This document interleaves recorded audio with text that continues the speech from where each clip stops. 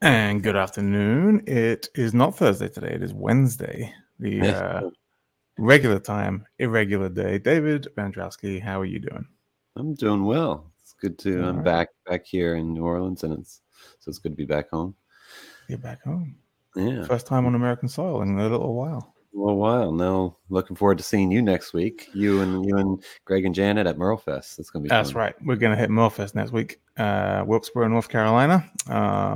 I think we're there from Wednesday through the whole thing, right? We go back on the following Monday. So it's going to be a long few days, but we really can't wait to catch up with everybody. So if you are going to Millfest, please swing by, grab yourself a Deering Life sticker. Come and check out the hosts in the flesh, as it were. Anyone you're looking forward to? As far as like artists, lineup and stuff. Yeah. I need to check the lineup. I don't know it offhand, but I know it's a good lineup. I've looked at it, and it is a impressive lineup this year. But I don't remember the names exactly. Yeah, for sure. I know Henhouse Prowlers will be playing. Alison Brown will be playing. Sam Bush obviously plays every year, so Wes Corbett will be there. Nice. And actually, we're going to be teaming up. So keep a lookout for this. We'll be teaming up with the Chapman Brothers and Acoustic Shop.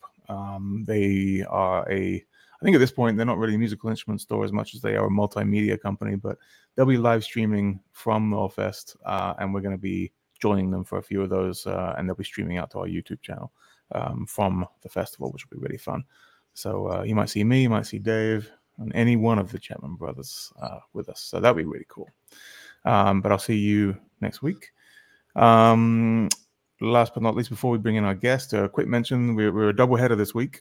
Friday at the earlier time of 1:30 p.m. Pacific, 4:30 p.m. Eastern, we're going to be joined by Campbell Jensen, which is Ashley Campbell and Thor Jensen, which is their new duo project, to talk about the new album and all things singer-songwriter, particularly with banjo and guitar. So that's going to be a real fun one as well. But that is not why we're here today. Should we bring in our guest in a minute? Let's do it. Let's do it. Our good friend. All right. Very good friend. Our guest today is the creator of the Clawgrass style of banjo playing, which allows him to play in the Clawhammer style in other genres other than old-time music. He's also, if you remember, one of the very first guests of Deering Live back in the day when it was a little clunkier, a little bit more on Zoom, a little less well, produced as it is now. Thank you, Jonathan. But he was one of the earliest guests that we had on, and that was a really fun episode as well. So today he'll be talking specifically, playing some tunes and talking about how to incorporate triplets and other licks into double tunings, such as double C, D, and E. So hang out a little bit as we bring in Mr. Mark Johnson. And there he is. Hey guys, how's it going? All right. Good. It's You're good in Florida, to see right? you all again. Yeah, down here in Florida. It's we're in drought season here. The northern part of the state is in drought. The southern state's getting flooded out. Go figure. You have a drought season, like a legit drought season in Florida? Yeah, in the springtime it gets kind of dry down here. Makes for beautiful sitting on the porch and playing your banjo. It's in the mornings are cool and dry, and drink coffee. It's great. Very nice. I like that. You also noticed that we all decided to wear hats today for the first time. During live exclusive. Even Jonathan is wearing a rather nice hat. So, all right. Let's get into some music. What do you say? You want to play us in with a little something? Yeah. Gosh, there's so much fun coming on Deering Live and being able to play. This time around, I wanted to show a little bit of some of the ornamental licks that you can put into it. Just playing any kind of an old time song here. I've got a tune here. The only version I ever heard of it was back when I was a kid here. It's called The Colored Aristocracy. I'm in double D tuning here, and the way I would start it, I would go.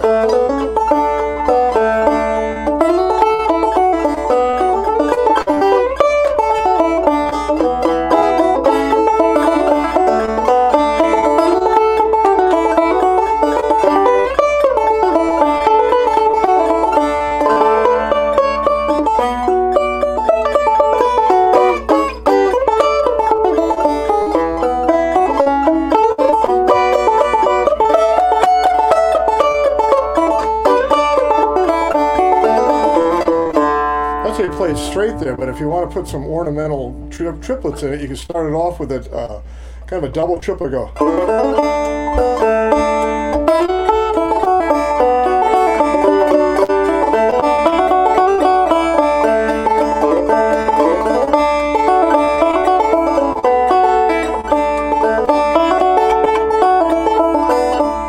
triplet that I'm doing right there, it's really simple. You just play it with your index finger and your pinky, and you go.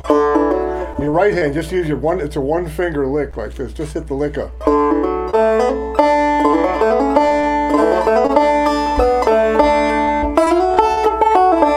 You can use it as an intro. You can use it going into the B part. There's a couple other licks too that you can like.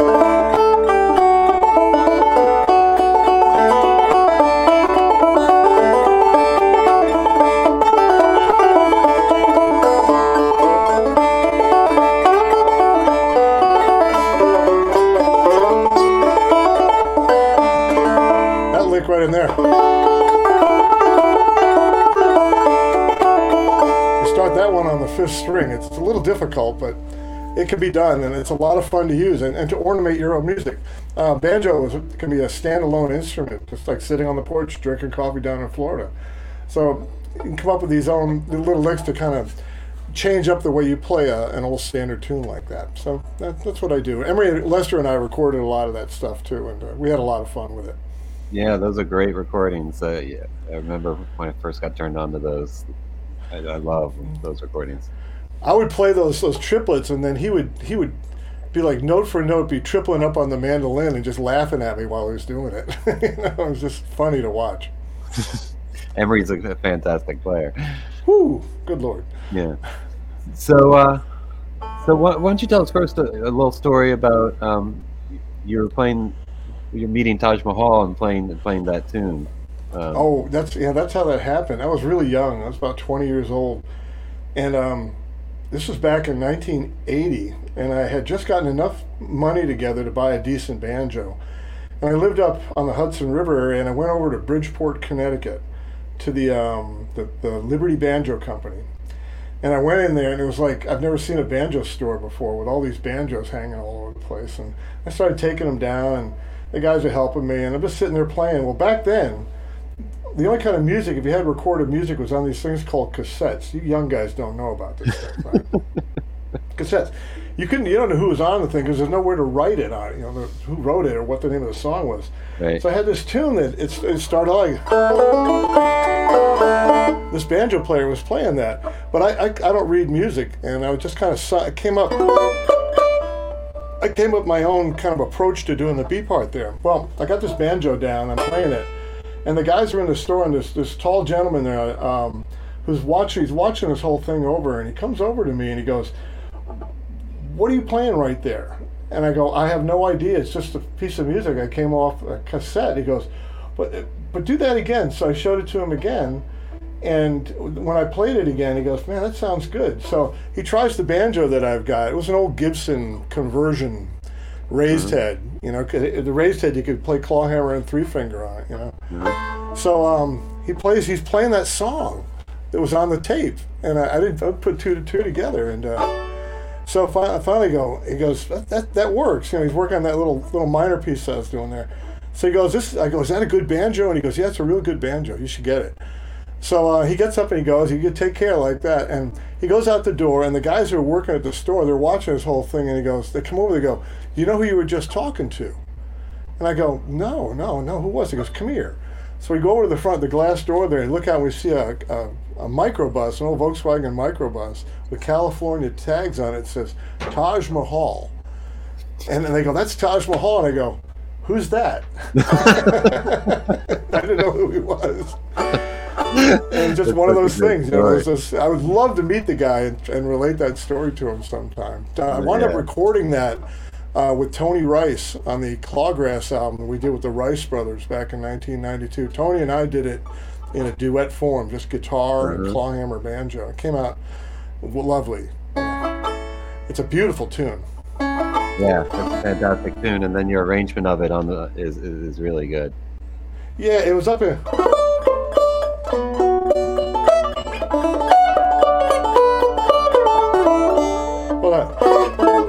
The minor stuff up in there. It's funny where life takes you. Yeah. So let's getting back into the triplets. Like, are you doing most of that? Is it most done with your left hand on a single string, or are you doing it on multiple strings sometimes? there's four or five different triplets I use. I use a lot. I play the fifth string percussively, like a.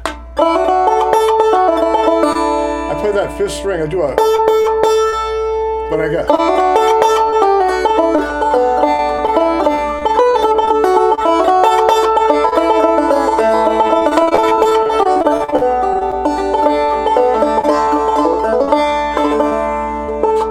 That's a fun one to play. You just do a hammer on the first string. You tap your foot to it, you'll find the rhythm to it, and you just ornament your music with it as you go through. The fun one, I had the honor of teaching Steve Martin. Steve Martin back around '09, he flew me up to New York City for several trips up there, and he knew how to play banjo already. He was a frailer, the brush thumb. That Loch Lomond tune where he did on the video where he's wearing a white outfit there. Well, he didn't know how to drop his thumb. And something else, he was really fascinated with some of the really slow music that I play where you kind of let the melody breathe. And the music is really in between the notes there, like a...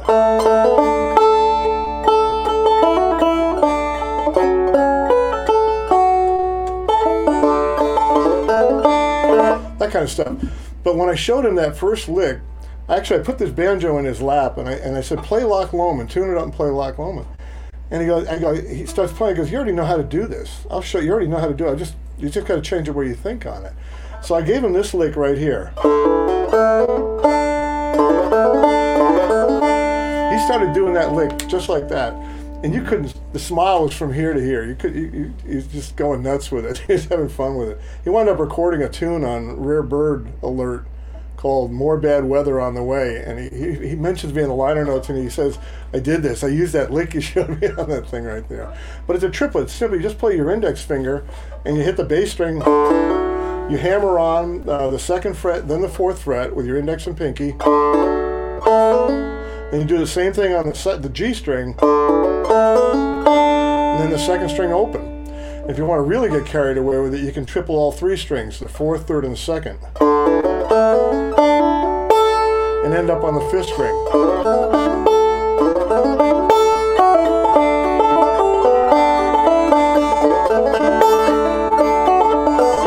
You got to play it clean though, or it's not going to sound good. The other triplet,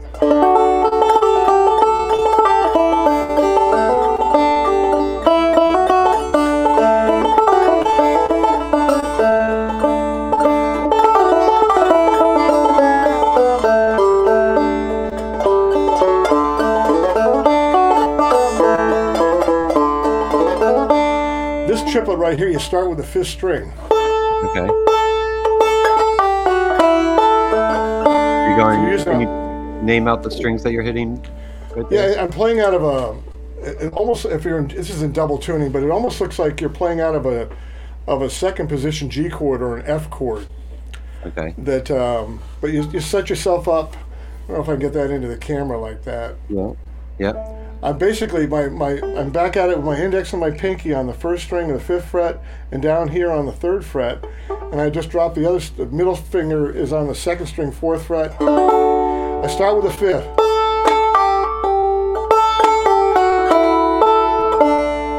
So I pull out the fifth. My middle finger comes down and hits the first string. My thumb catches the second string. My middle finger comes back down, hits the first string open, and then I hit the fifth string, and then index catches the open second string. Here's another one. It's got more of a Celtic feel to it.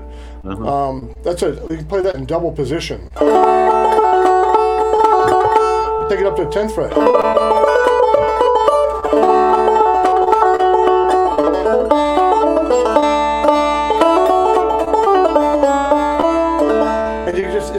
I use them in ornamentation. I don't play it all the time. If I'm playing a break, if Emery would, whoever I'm playing with, but I can reference Emery all the time, he would take his breaks. We would lay the rhythm tracks down in our recordings, and he'd take his breaks, and then it would take time for me to take a break. I'd take one break, stay right on the melody, and then on the second break, I'd kind of ornament with it a little bit to to complement what he was doing, playing on his mandolin or his guitar or his violin. Can you kind of show us an example of playing just a melody straight and then playing Sure. the same thing with the ornamentation?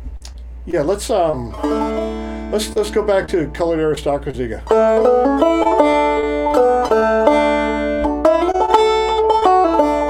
Right in that intro right there. Here's what it would sound with that the low string, the double triplet.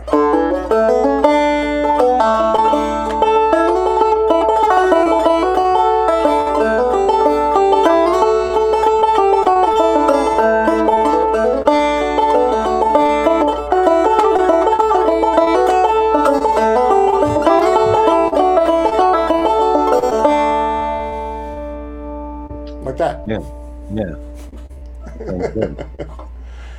And it's just fun stuff to do. When the thing about clawhammer banjo playing, it doesn't have to be relegated to playing certain styles. It's really you can play music with it. You can take it, like right now I'm recording an album with a friend of mine that plays. He's writing some gorgeous Americana music. He writes in the minor tunings, and the minor tunings are just fascinating. In fact, let me show you a quick minor tuning on this. Right, double D tuning. Take your first string and take it up a half step.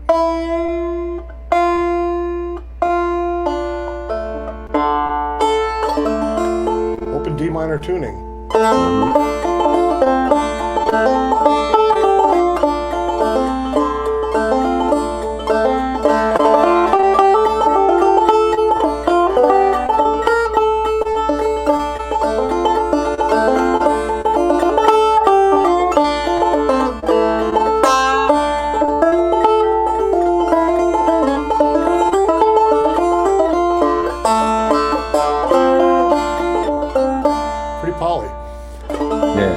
Pretty poly like that. Get that blues stuff.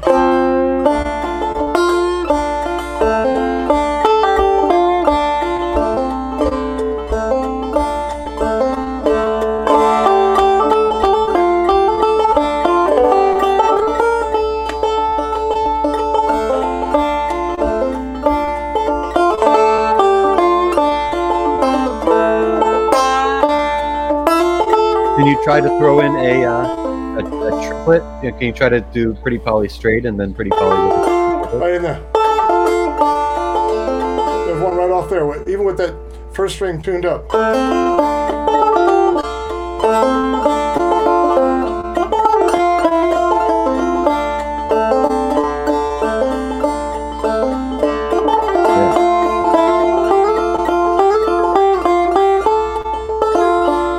Just create your own stuff, you know. Yeah. It's a lot of fun, and it's a real haunting sound too. You can get to haunt like that. Yeah. You also said you do some what you call movable triplets between the 5th and 10th frets. Can you? This is one. This is that one I mentioned earlier. A little bit about Celtic playing. It's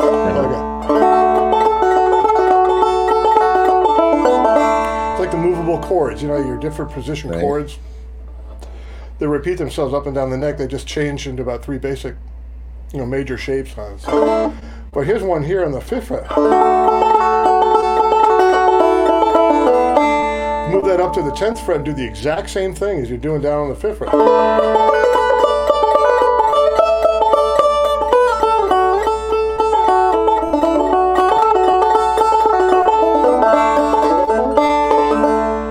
Just another ornamental triplet that you can throw in like that. How would we apply that? Let's see, what would be a good song?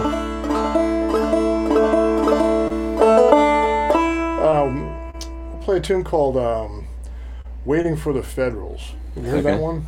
All right.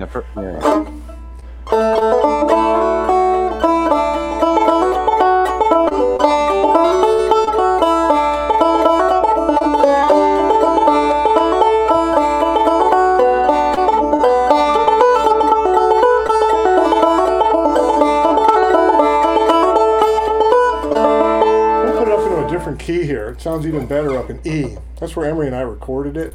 All right. And when you do the triplets, it just has a higher, more prettier sound to it.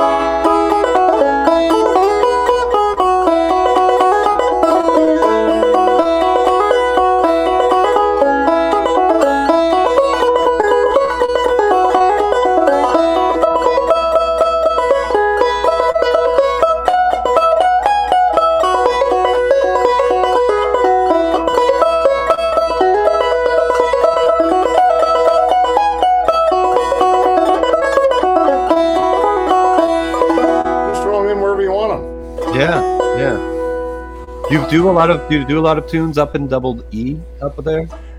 Emery and I do, yeah, yeah. It's I write a lot of music up in there too. I wrote one for my mom called Eileen O'Neill. So but it's not in like an old time or a 4/4 timing. It's very slow.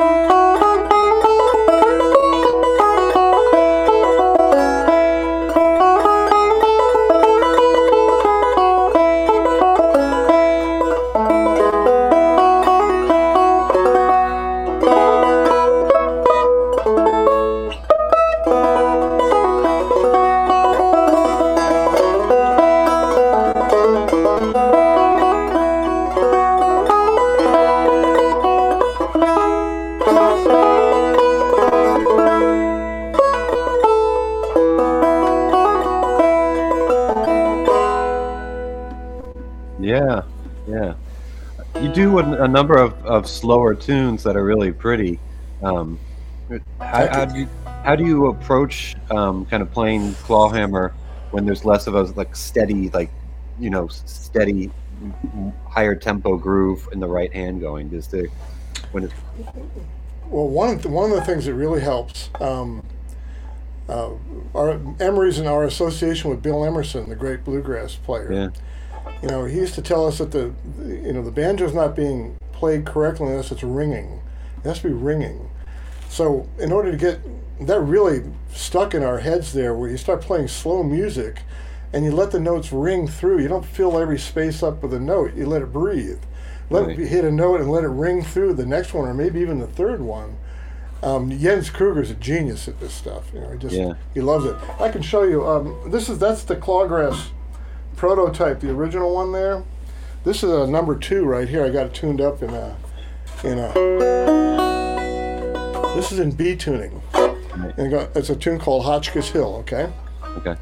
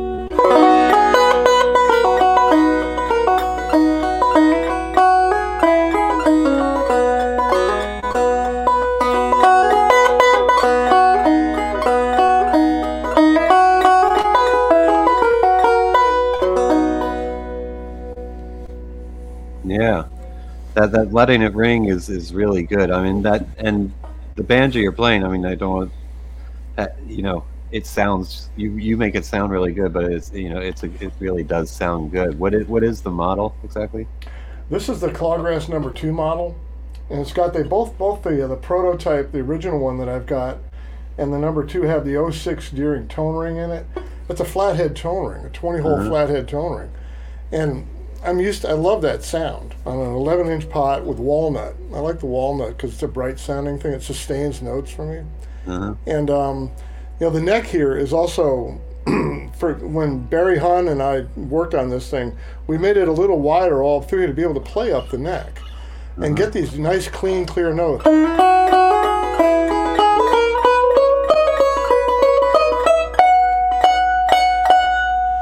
When you're playing in full ensemble with an Americana band or a jazz band, and everybody has to learn how to play almost, if you got 5 different players in the band and you got a singer, you got to learn how to play banjo behind all that, as well as taking a lead and taking your break and stuff. So you've got to have an instrument to be able to cut it. When you're playing in behind a mandolin player, you can just do a back chop, give him the chop, and it just carries just like that muted sound in the back there. It's such they're versatile instruments, and I've been with you guys for 25 years now. It's just amazing. The instrument has all kinds of it's like a Ferrari. It's got all the gears. If you were to put a towel in the back, it'd be like taking the 3rd gear out of a Ferrari. There's certain overtones in this instrument.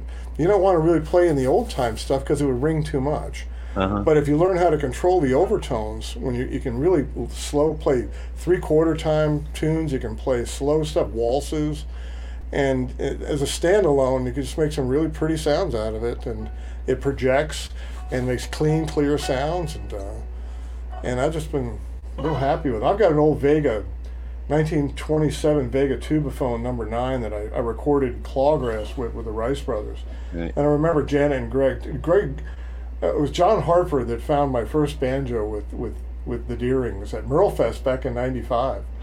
And he goes, "Come with me. I'm going to introduce you to the Deerings." And there was this Ivanhoe that was sitting there. It was done up like one of these, without a resonator. And the Deerings go, "Mark, we'd like to bring you into the fold." And it's another gorgeous sounding banjo too. Yeah. But I love my old. When I want to play vintage, I'll get my old Vega out too, and I'll play with that. And, what do you hear differently, like in that vintage Vega? What's kind of what do you hear there that you're going for? I used to say that the tubaphone was kind of like the flathead of open back banjo tone rings. The tubaphone, if you cross section cut it, it's square. It's a square tube. It comes around the rim of the banjo, but it just something about that old sound, that old vintage sound that I'm able to get. Maybe it's a combination of the old wood, the old wood marquetry on the back, or how you play it too, the type of head you put on it, the type of tension you put on it for the head. But there's all you folks out there that collect banjos, you know what I'm talking about. Especially the ones that are bad like me. You got too many around the house. You hear different things in your instruments, and you use your instruments like tools to play in different situations. Exactly. Hey. And I've got a Gibson Master Tone too. So much of your playing, I want to talk a little bit about your relationship with Tony Rice, because I've always found your playing to really have a lot of, I think your time with him really rubbed off on you, because you have it feels like there's a lot of influence in your playing on the way you let the instrument ring out and really get a great tone, and the way you also arrange things with sometimes using minor chords as a substitution. And it really always kind of reminds me a lot of the way Tony would play. Sure. No, Emery says my life is I'm so lucky, he goes. I moved to Crystal River, Florida back in 1981. And I was working at a power plant down there. It just so happened I bring my banjo in at 2 o'clock in the morning during lunch hour. I was on night shift. And the hard hats would come sit around and listen. Well, 3 of those hard hats were Tony Rice's father, Herb Rice. And my dear friend, late friend Larry Rice was a welder. and my other dear friend Ronnie Rice was a pipe fitter with his dad. And I remember Larry going, "You're coming home with us." And then Tony moved back in 1985, and the only two guitar players in town were Tony and Wyatt Rice for about 8 years. Wow. How lucky you get. Now, but here's the thing though, you can't sit down with Tony and just fram away playing old, like if I were just like, Right. you can't do that with his guitar playing. You have to figure out, first of all, you have to listen to it. You have to really learn how to listen and understand, try to understand what he's doing. And I kind of had a natural feel for that. And I would take his recordings and I would try to copy some of these phrases that he played on guitar. He would invite me, I'd stay at his house. He would wake up at 9 in the morning. No, I'm sorry. He would wake up at 9 at night. That was his breakfast time. That's when, That makes more the day sense. started. Right? Yeah, he wakes up at 9 at night, and I would go down and visit with him, and he would sit down there. And he goes, "I want you to sit down here. I want you to listen to this." And he would go over and he'd take LPs out and put them on the record player. It didn't matter what. It could be anything. It could be J.D. Crowe. It could be Vassar Clements. It could be Miles Davis, Right. Ornette Coleman, all the jazz stuff. Yeah. And he'd say, "I want you to sit here and listen to this music, and then tell me what you hear." So I'd start listening and I'd start talking like that, and he'd go, "Shh." And it was so hard to be quiet. You're nervous, because you never sat there and really got quiet and listened to it. And but after a while, I mean, this went on for years. Yeah. And then we get the guitar and get the banjo on. Okay, now take your banjo out and try this. But he asked me questions. I remember we put on a 2-track tape recording of J.D. Crowe playing colored aristocracy 3-finger style. Uh-huh. And he asked me, he goes, "I want you to listen to this, and I want you to tell me what you hear," like that. So after it was done, I go, well, I could hear J.D. breathing, and I could hear him moving on his strings, and I could hear where he almost clammed on one note, but he recovered really quickly. But the thing that I heard the most that even Tony didn't hear was when J.D. was done, he sat back in his wooden chair and it creaked. And he goes, "Get your banjo out," like that. So we would sit there and we work up like Colored Aristocracy or Forked Deer, just any tune we had. He loved the stuff that I wrote. He played on a lot of that stuff on those tunes. I did a Pine Castle project where we did Cuckoo's Nest together, and one that I wrote called My Friend Betty, and his rhythm was to die for. Right. And that's a lot of you can't play with a guy like that unless you understand. And there's so many great players out there that if I was to sit down, I'd have to do the exact same thing. I would listen to them before I'd even go near them, so I could try to understand their playing and then adjust my playing to that. Wow. Really, I mean, you're so fortunate to have that time with him. Oh man. I mean, It just kept happening. Lightning bolts. Emery goes, "Can I stand where you're getting hit with lightning, please?" Exactly. But exactly. yeah, I mean, I kid this, but he's really the musician in this duet thing. He's part of the reason a large part of the reason I've been successful is really Emery Lester. For years, he knew how to produce. He knew how to pull this music out of me in the studio. George Hotchkiss recorded us for years. Another great guy we were a trio together, But Bill Emerson he would always be in the sidelines just watching us, and yep, Hotchkiss Hill, that's the way it's done, this kind of thing. And, do you and I've been Emery have plans to start recording again together? Yeah, as a matter of fact, we actually did some touring here last year after the whole pandemic thing. Yeah. And we're talking about doing some touring this October. We're starting to get a lot of requests in the Southeast to come lay it down. Emery wants me to come up. A lot of people are just doing singles now, releasing singles, which is fascinating. So I've been writing some, and he's been writing some. So we're going to get together. I'm going to fly up there and visit with him, and we've been talking about that for a while. Or when he comes down here to record, maybe we can work some stuff up and then plan to get in the studio. He has a lot of that old equipment that George Hotchkiss had. He bought it from him, and he's a genius in the studio too. So he's really the real musician in this duet. I'm just a banjo player. Let us know when stuff is ready to come out, and when y'all are playing some shows. We will. Yeah. Do you take time to going back to when you're with Tony and listening to music, like listening and just not doing anything else? Do you still take time to do that sort of thing, to truly listen absolutely. to music? I would tell anybody that my students, when I get banjo students coming in, I encourage them seriously to listen to their favorite music. I don't care what it is. Just start listening really closely. Don't just let it fly at you out of a speaker. Start listening to what, identify the bass player, the guitar player, who's doing what, and listen to how intricate, how good they are. Maybe they're not good. When you listen, you might find out they're just kind of covering up, Right. But if you listen to the greats, any one of the greats, Jerry Douglas is another one. If you listen to his music, those licks are so gorgeous, and they're real similar to a lot of the Clawhammer stuff that I do. There's the timing, the slides and stuff are very similar to it. And I have to admit, I've probably swiped a few tunes off of him too and converted them over into Clawhammer. Allison Brown. Yeah. Oh my goodness, Allison Brown. Incredibly talented. talented. We recorded a tune I wrote a tune for Steve Martin for his birthday one year, and Allison recorded with me on it. We put the twin banjos together, and we had Jim Hurst and Todd Phillips play the rhythm sections. And, haven't released it yet. Getting ready to do that. All right. So we're putting Allison's beautiful 3-finger style together with this style. Came out good. Awesome. Well, looking forward to that too. Heck yeah. So you're taking on some new banjo students, and we do have somebody asking here in the chat here. Dan Moth says, question for Mark: do you give private lessons online? I'd like to learn some frameworks for soloing up the neck in G, A, C, and D. Thanks. Sure, that's exactly it. I have one restriction though. Where I live in Florida, I don't have the best bandwidth. Internet bandwidth. We've experienced that ourselves when we tried one of the During Live things here. But if you can get on like an Apple product like FaceTime, there's no delay.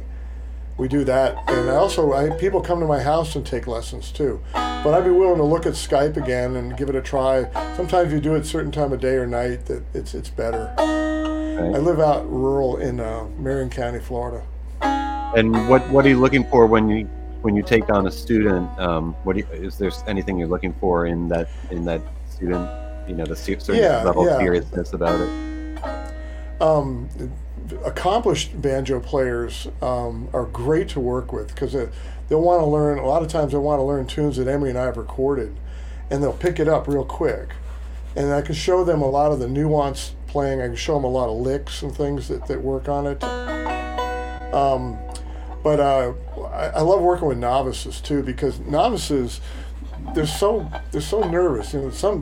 I have a conversation with them. I say, look, just because you're gonna take some lessons doesn't mean you're gonna be a banjo player. You got to do all the work. Now, I'll take you right through it, but I also have the patience of Job, and it's a lot of repetitive stuff to be able to get you to do it. I really encourage students to come to the house because that's where you can really sit down. But there are students that like to work off of FaceTime, off the web, and we just go over the same thing over and over again until they get it. But once they get it, you can almost see the light bulb turn on above their head. It's great. And, I like teaching. Yeah, and you have 3 really important students too: Sawyer, Calder, and Juliana Rose, right? My grandkids, yeah. They got a banjo out there. I'm trying to get them to maybe if they see Grandpa Mark out here playing the banjo on the computer, maybe they'll say, "Hey, I want to try that." Kids are like gas cans. You just throw matches at them until something blows up, and then they go after it. So I think we've set the ground. I got a Good Times banjo out there. We got a Martin guitar out there. We're just waiting. Their dad plays well too, so I think we got a good shot at it here. Awesome. Well, let's get into talking about some up the neck licks for playing in D or playing in double tunings. Yeah, I got a great one here. That's a lot of fun to do. I played out of D. You can play it out of any position. You can play it out of C, double C position, D, any of the E minor or E positions.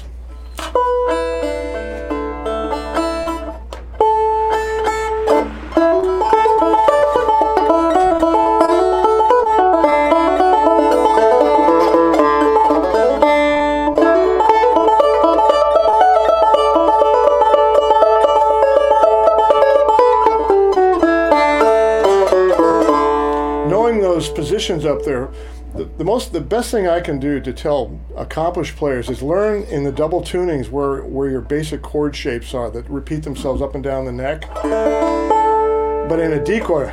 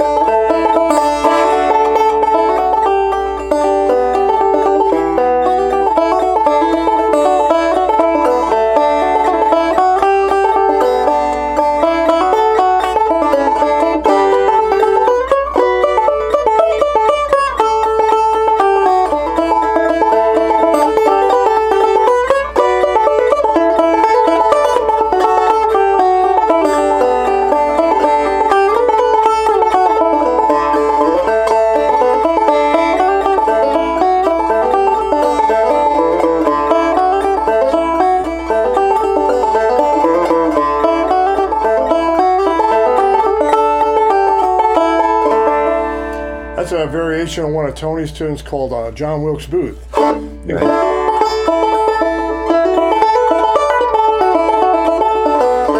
That's a common lick right there. You can I really have to sit down with somebody to show it one-on-one to do it, but it is there? Sorry. Is there a kind of because it's kind of hard to, you have to kind of show somebody how to do it or show the tab, how to do it. But is there kind of, when you're coming up with your own licks up the neck, is there kind of a concept, a general concept that you could look at without looking at the exact notes? The concept is playing Clawhammer and taking a lead break on it. When just like as if you were in an ensemble playing in a jazz thing or a bluegrass ensemble. There, like when you go.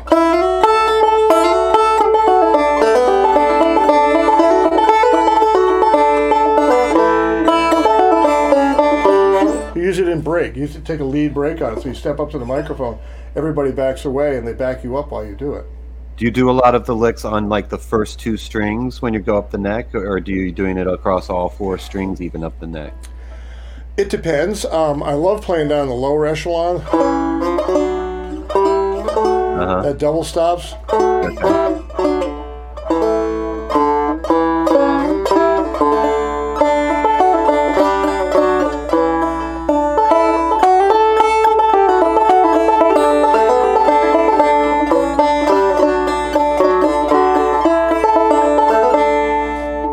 Just where the music goes. I also something else too that I play 3-finger clawhammer.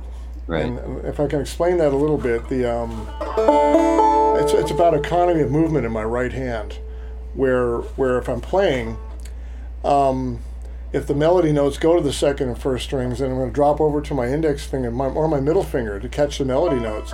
And as the melody moves back more into the center part of the strings, I take it back with the index, and of course the thumb plays percussively on it. And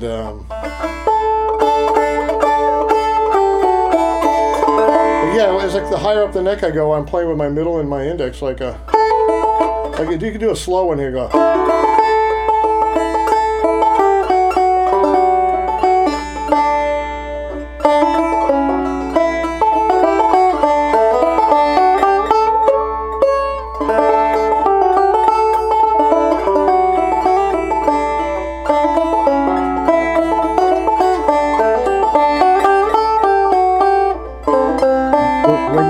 Playing with your middle and your index, is your middle finger kind of taking the first string and the index taking the others? Is it something like that?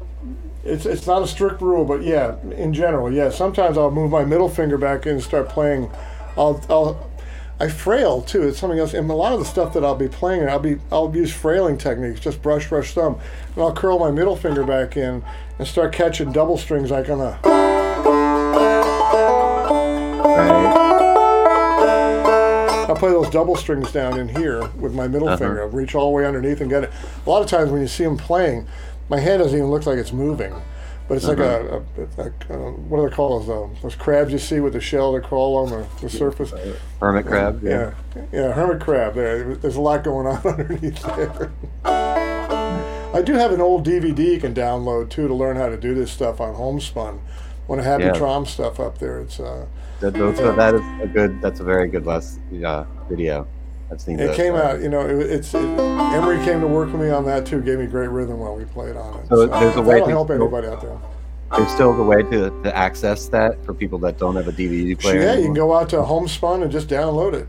It's all. No, there's no physical anything anymore. It's everything's downloaded. Right.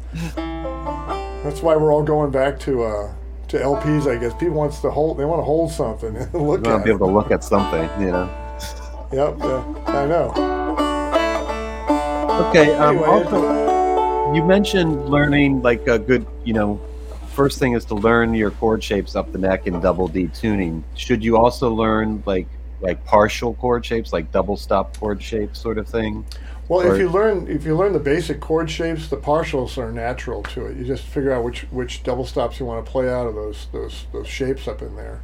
Okay. And working with there's some great tools. I mean, it's amazing the tools that are available to learn to play anything anymore on the web. That's why we've got so many young people that are just playing at superior levels. Right. They go on the web and they can just learn stuff out there. There's a rhythm thing called Brian, what's the name of that rhythm thing on the web? Strum Machine. Strum Machine, yeah. Yeah. I love Strum Machine. I put students onto that thing all the time, but I work with it too. I have to work with a metronome just to keep my own timing going on it, and that's a thing you have to do because it will evaporate if you don't stay with it. It's going to fade. We all know that, right? Right. It's a muscle. Yeah. But I tell you what, I've just had so much fun getting back into it. I'm now retired from my career job in public safety, emergency management, and Department of Health, and so I get to play banjo more and teach and talk to people about it and hang out with you guys. Yeah. What's one good exercise maybe you could give us to take away, a basic exercise maybe for the right hand, talking about using that your technique of using two fingers? Is there kind of a, without doing anything on the left hand, but just focusing on getting those two fingers rolling? Is there something there that can get that roll? Well, yeah. One of it took me a second there, but I think I can address that. When I teach basic frailing, the brush thumb. One of the ways of catching the melody in frailing is playing pairs of strings. The first, second string, the second, third string, and the third, fourth string. No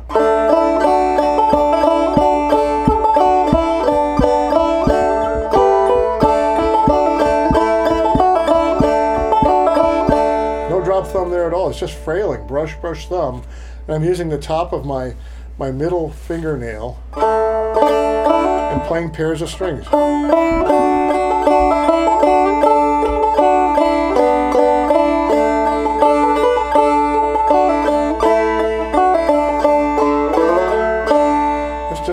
Brush thumb with the right hand, and you get all that melody out of it. And it's a real simple way. I love teaching novices that because they think it's so complicated. And you just show them the basic mechanical way to do it, and all of a sudden they're playing music. Well, I also think that exercise is really good because a lot of clawhammer players I see when they strum with a really heavy hand, and by playing just two strings, I think it forces you to have a light touch. Well, it also, there's Tim Stafford, the great bluegrass guitar player with Blue Highway. He wrote a pretty good paper on the 5 T's. I don't know if you ever heard the 5 T's: taste, touch, tone, timing, and tuning. Okay. And he really elaborated deeply in each one of these. And you could live your entire musical life according to exploring any one of those T's, and taste and touch. That's up to you guys. That's up to the player itself. Like I wrote a tune called "Heartbroken" years ago. Mm-hmm. Go.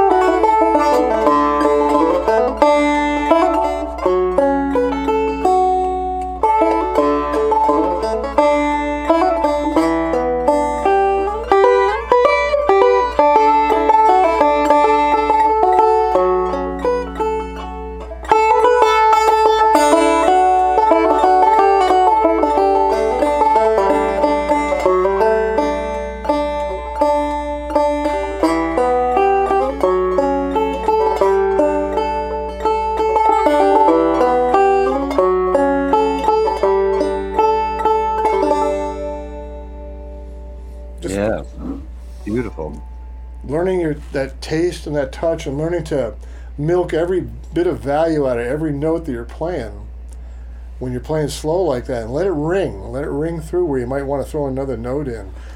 And anybody can write their own stuff, have their own music. Right. It doesn't have to be flashy, a lot of notes. Let the instrument ring and listen to what you're playing. A lot of the best music out there is very simple. Right. Think about it. It's just simple melodies that really touch somebody, and I don't know.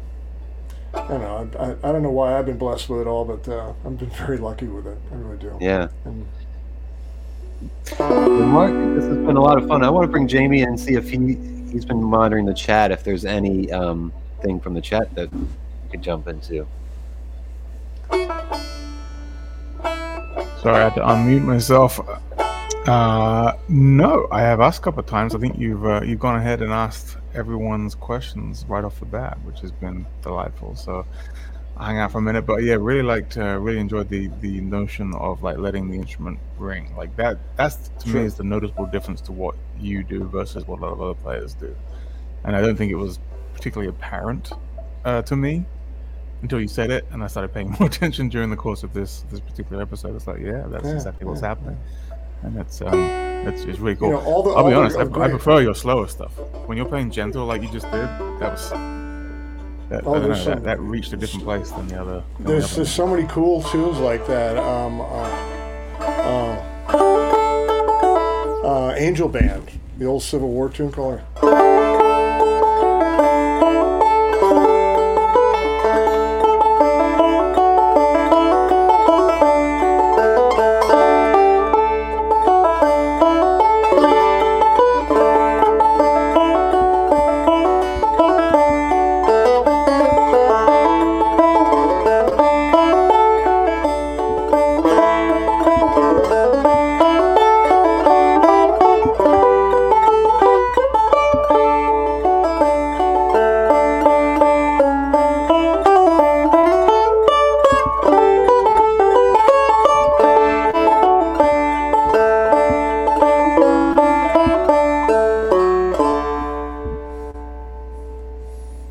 Banjo can stand alone by itself, and I think a lot of times that's why people learn to play banjo, because they can stand alone. They just want to pick on their front porch, Exactly, especially Clawhammer style, and the way you play it, with letting it ring and playing. It really works. It's such an efficient right hand motion as well. Just watching your right hand, like you're barely really doing anything with it, like as far as any accentuated movement. It's very precise, very efficient. Jamie, I used to I use acrylic nails on my fingers. I've done that for 30 years, and I got over feeling weird about it years ago because my natural nails just wouldn't be able to do this. I remember playing on stage. I was on stage with Tony Rice and the guys, and I went to take a break with that old Vega, and I came down on the first string with my middle finger, the top of the nail, and went right into the top of that string, went right through the nail. And God, and got hung up on it and started to bleed on the banjo head. It's like awful. And Tony just looks over and goes, "Oh God." It's always the That's when I says I got to do something here, So I've got some Vietnamese friends. I just go in and put them on every couple of weeks. But the cool thing about it, I used to watch Tony and Wyatt. They'd take their picks, their guitar picks, and they'd shape them. They would shape them and form them. They'd sit there with terry cloth, sit there and just shape them for hours. And with these acrylics, you could sit there and shape them. Their guitar picks would actually affect the tone that they want to get on the guitar playing. Well, you could do that with acrylics. You could sit there and shape them to the way you want. If you want to play a really crisp sound, put an edge on them. Run it across your jeans to take the burrs off it. You get a really clean sound. If you want to dull it up a little bit, go across your jeans a couple of times, and it have a little more softer sound to it. But I would do anything to get the sound that I get, and including using acrylic nails, playing really excellent orchestra-grade instruments. It's what I hear, and it's what I need to do in order to hear what I play, Yeah. That's cool. Awesome. So Tony, I do have a question. Tony would use a terry cloth towel to shape his flat pick? Yeah, they would play with a lot of the old tortoise picks that you Yeah. don't see too many more. A lot of the blue chips have taken over for that, but back then they were tortoise shell, and they would shape them the way they'd want them, and just get them to where exactly how they would, and then they'd wear them out, Yeah. and just go back and do it again. They use terry cloth to do it. Yeah. Interesting. Cool. I know. I was so lucky. I got discovered by the Rice Brothers. You can't get better than that. You got discovered by Taj Mahal and the Rice Brothers. It's like, what is... There's a guy named there's a DJ up in Nashville back about 25 years ago, Mr. Higgs, and he goes, "You were raised by musical wolves." Like that. Mowgli. I didn't know what I was doing. I mean, I didn't even have any experience with working in front of a crowd or working a microphone or any of that. Tony took me out with the Tony Rice Unit with Jimmy Goodrow and the Simpkins brothers, and I did 5 shows across the country. Bill Emerson was with us on one. That's where I met Bill Emerson. Oh. And Tony would put me right on his left shoulder. And he'd get out there. We're playing the Bijou Theater up in Nashville, and I step up. The second set we do 2 songs. Jimmy Goodrow would introduce us, and a Clawhammer banjo player comes out with a Tony Rice Unit. And we start playing away, and if Tony sensed that I was getting nervous, he'd sneak up on me, and he'd start cracking jokes in my ear while I was playing. He'd go, "Hey, Mark, we're playing country now, aren't we?" This kind of stuff. And it just calmed me right down, and I just settled back down again. And it's amazing experiences. Yeah, it's really great. We have a question from Victor. He asked real quick, what is your favorite banjo music festival? And I'm going to expand on that. Like, oh my goodness. There's got to be one that you like going to every year. I know you mentioned Merlfest over the course of the show, but also is there one in particular, one performance that sticks out, a festival performance, as we enter into festival season? Yeah. Yes, Merlfest probably has to take the ticket on that one. After the Steve Martin Prize Award, they did they tried to get together some of the award winners up to that point, and it was Sammy and Jens and myself, and that was very exciting. But I got to see so many different great banjo players and great musicians, just unto themselves. So I think Merlfest would have to. Wintergrass was another one out there in the West Coast. Love that. But my home festival when I grew up in the Hudson Valley was the old Berkshire Mountain Bluegrass Festival. They turned into Winterhawk and Gray Fox and all those different names. But back in the 70s, I mean, it was magical. You'd see the Seldom Seen show up, Buck White and the Down Home folks with Emmylou Harris and Linda Ronstadt, this kind of stuff. Wow. Holy smokes, Yeah. But I would see Bela Fleck up there, sitting on the back, as a kid, just sitting on the back of his station wagon there. And I go, I didn't know who he was. I'm going, oh my goodness, listen to this, It was a real time period. It's a great question. The Maryland Banjo Academy, the Banjo Newsletter, Maryland Banjo Academy stuff was really superb back in the late 90s and the early 2000s. They had that up in Buckystown, Maryland. They were superb. A lot of the camps are great. You see a lot of great players at the camps too. So I would you learn more going to a camp, I think, than you would ever just trying to learn out of a book or off of YouTube or something. Go to a camp and immerse yourself in it. Find it, get all the basics done, and then start focusing on where you want to take it. And that's good advice, I think. Yeah, really good. That's great. That's a great question, though. When you go to a camp, you're fully engulfed because you're surrounded by other players and great teachers at the same time. 24/7. Right. You sleep. You stay at the camps for 3 days, and you just learn so much. And there's such great talent coming to the camps to teach. So right. It's a wonderful thing.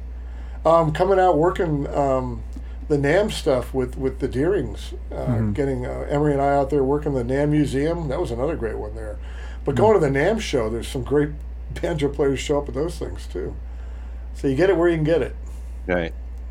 That's right. That was our 40th anniversary year. You came out for that with Tony Trischka. I think Jens was there.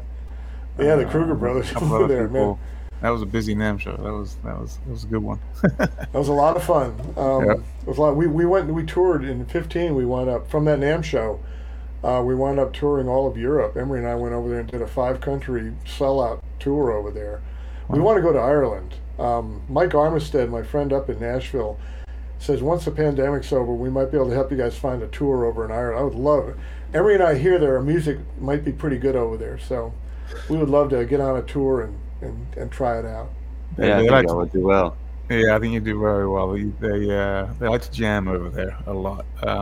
Hank Smith, a friend of ours and fellow artist, he was just over there over New Year's and took his banjo and had a lot of fun. Yeah, I'll bet. yeah. I'll bet. So there's much more to do. This there is, including playing us a song as we head out of this wonderful hour that we've had together. Would you mind? No. Let me. So as you tune up, I'll just remind everyone we are back a second time this week on Friday at 1:30 Pacific time, 4:30 Eastern, with the wonderful Ashley Campbell and Thor Jensen to talk about their new duo, and I believe she's also playing a Clawgrass too as well. So I know. I think that's great. Ashley, go get it. Clawgrass fueled Deering Live week, and then next week there will not be a Deering Live, but we will be at Melfest and we'll be live streaming from time to time with the wonderful Chapman Brothers at Acoustic Music Shop. So, Mark, what are you going to play with us? We'll play for us. I'll play a version of Cold Frosty Morning. Awesome. All right. Thank you everyone for tuning in. And thanks for having me, everybody. If I've got 4 slots open for lessons, looking for some serious students. If you want to try, give me a call. And I'd love to work with you. Can they find it through your website? Can they contact you that way? Yeah. Clawgrass.com is a way to do it. I've got a Facebook page. Just hit me up on Facebook page too. I'm easy to get to. And where can people find your music these days when they're floating around and they're looking for that beautiful recording? Spotify. You're not on TikTok or doing all that crazy. Yeah, they've got that stuff. On Amazon, we still buy. If people want CDs, they're out there. You can get them on Amazon still. CD Baby. CD Baby does a lot of our stuff. Very good. Well, listen, guys, thanks for having me. Okay. Yeah, Thanks it's for being been fun, here. Mark. We appreciate you, Mark. Thank you. And everybody out there, thanks for tuning in. You had a choice. you could do something else, so we appreciate it. You sound like the American Airlines host. We know you had a choice. Put your tray tables in your backs of your seats in the upright positions, and you're taking All right, here we go.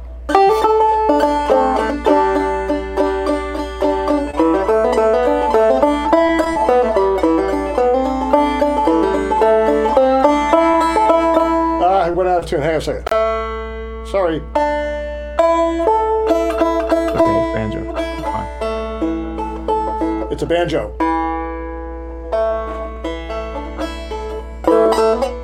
Hang on. Cable slipped on it. This is definitely not the Deering advertising we were hoping for, Mark Johnson.